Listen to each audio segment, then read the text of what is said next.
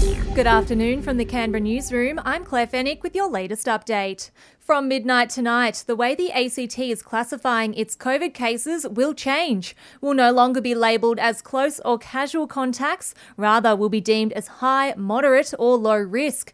Moderate exposure means you'll have to get a rapid antigen test on day 2 and day 6, while high exposures need to get a PCR test and isolate for 7 days. The onus will also be more on COVID positive people to let their contacts know they could have been exposed to the virus. You also must now notify your household contacts. We are also asking you to please notify any social contacts that you've had in the 2 days prior to developed symptoms or testing positive. Chief Health Officer Dr Karen Coleman there. Household contacts will have to get a PCR test and quarantine for 7 days once they find out they're a contact. Canberra's hospitals are caring for 16 people with COVID, with one person in ICU needing breathing support.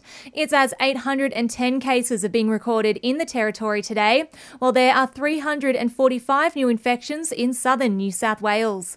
The Canberra Airport Mass Vaccination Hub will reopen on January 24 to get more third doses of the COVID vaccine into our arms. Chief Minister Andrew Barr says this clinic will only be for the booster program, freeing up more appointments for children aged 5 to 11 at the AIS hub. Supporting Canberrans to get their booster shots early and delivering vaccines to our 5 to 11-year-olds is the key priority.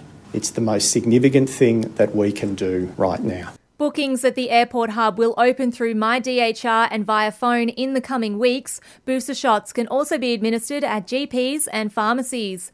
The damage to our electricity network following Monday's storms is some of the worst on record, according to Evo Energy. More storms are forecast for the rest of this week.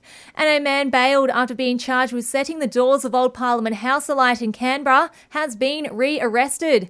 As part of bail conditions, the 30-year-old from Victoria was ordered to leave the ACT and not return to the building, but that's allegedly exactly where he was found, along with another man arrested for a driving offence.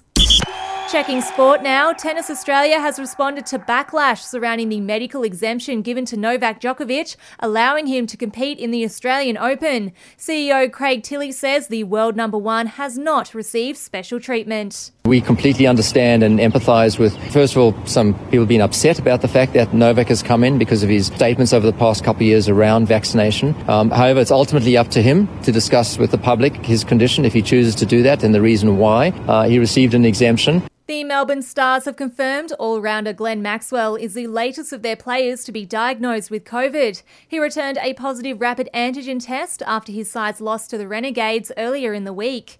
And the UC Capitals take on the Sydney Uni Flames in the WNBL tonight. Captain Kelsey Griffin says it's going to be a tough match. They really extended us and really got our offense to a grinding halt in that first half of the game up in Sydney. And they've gotten better since we played. So I think it's going to be a real grind. Tonight's game made extra special as point guard Kelly Wilson marks her 400th game in the comp, the first person to do so in WNBL history. And that's the latest in news and sport. I'll have another update for you later this afternoon.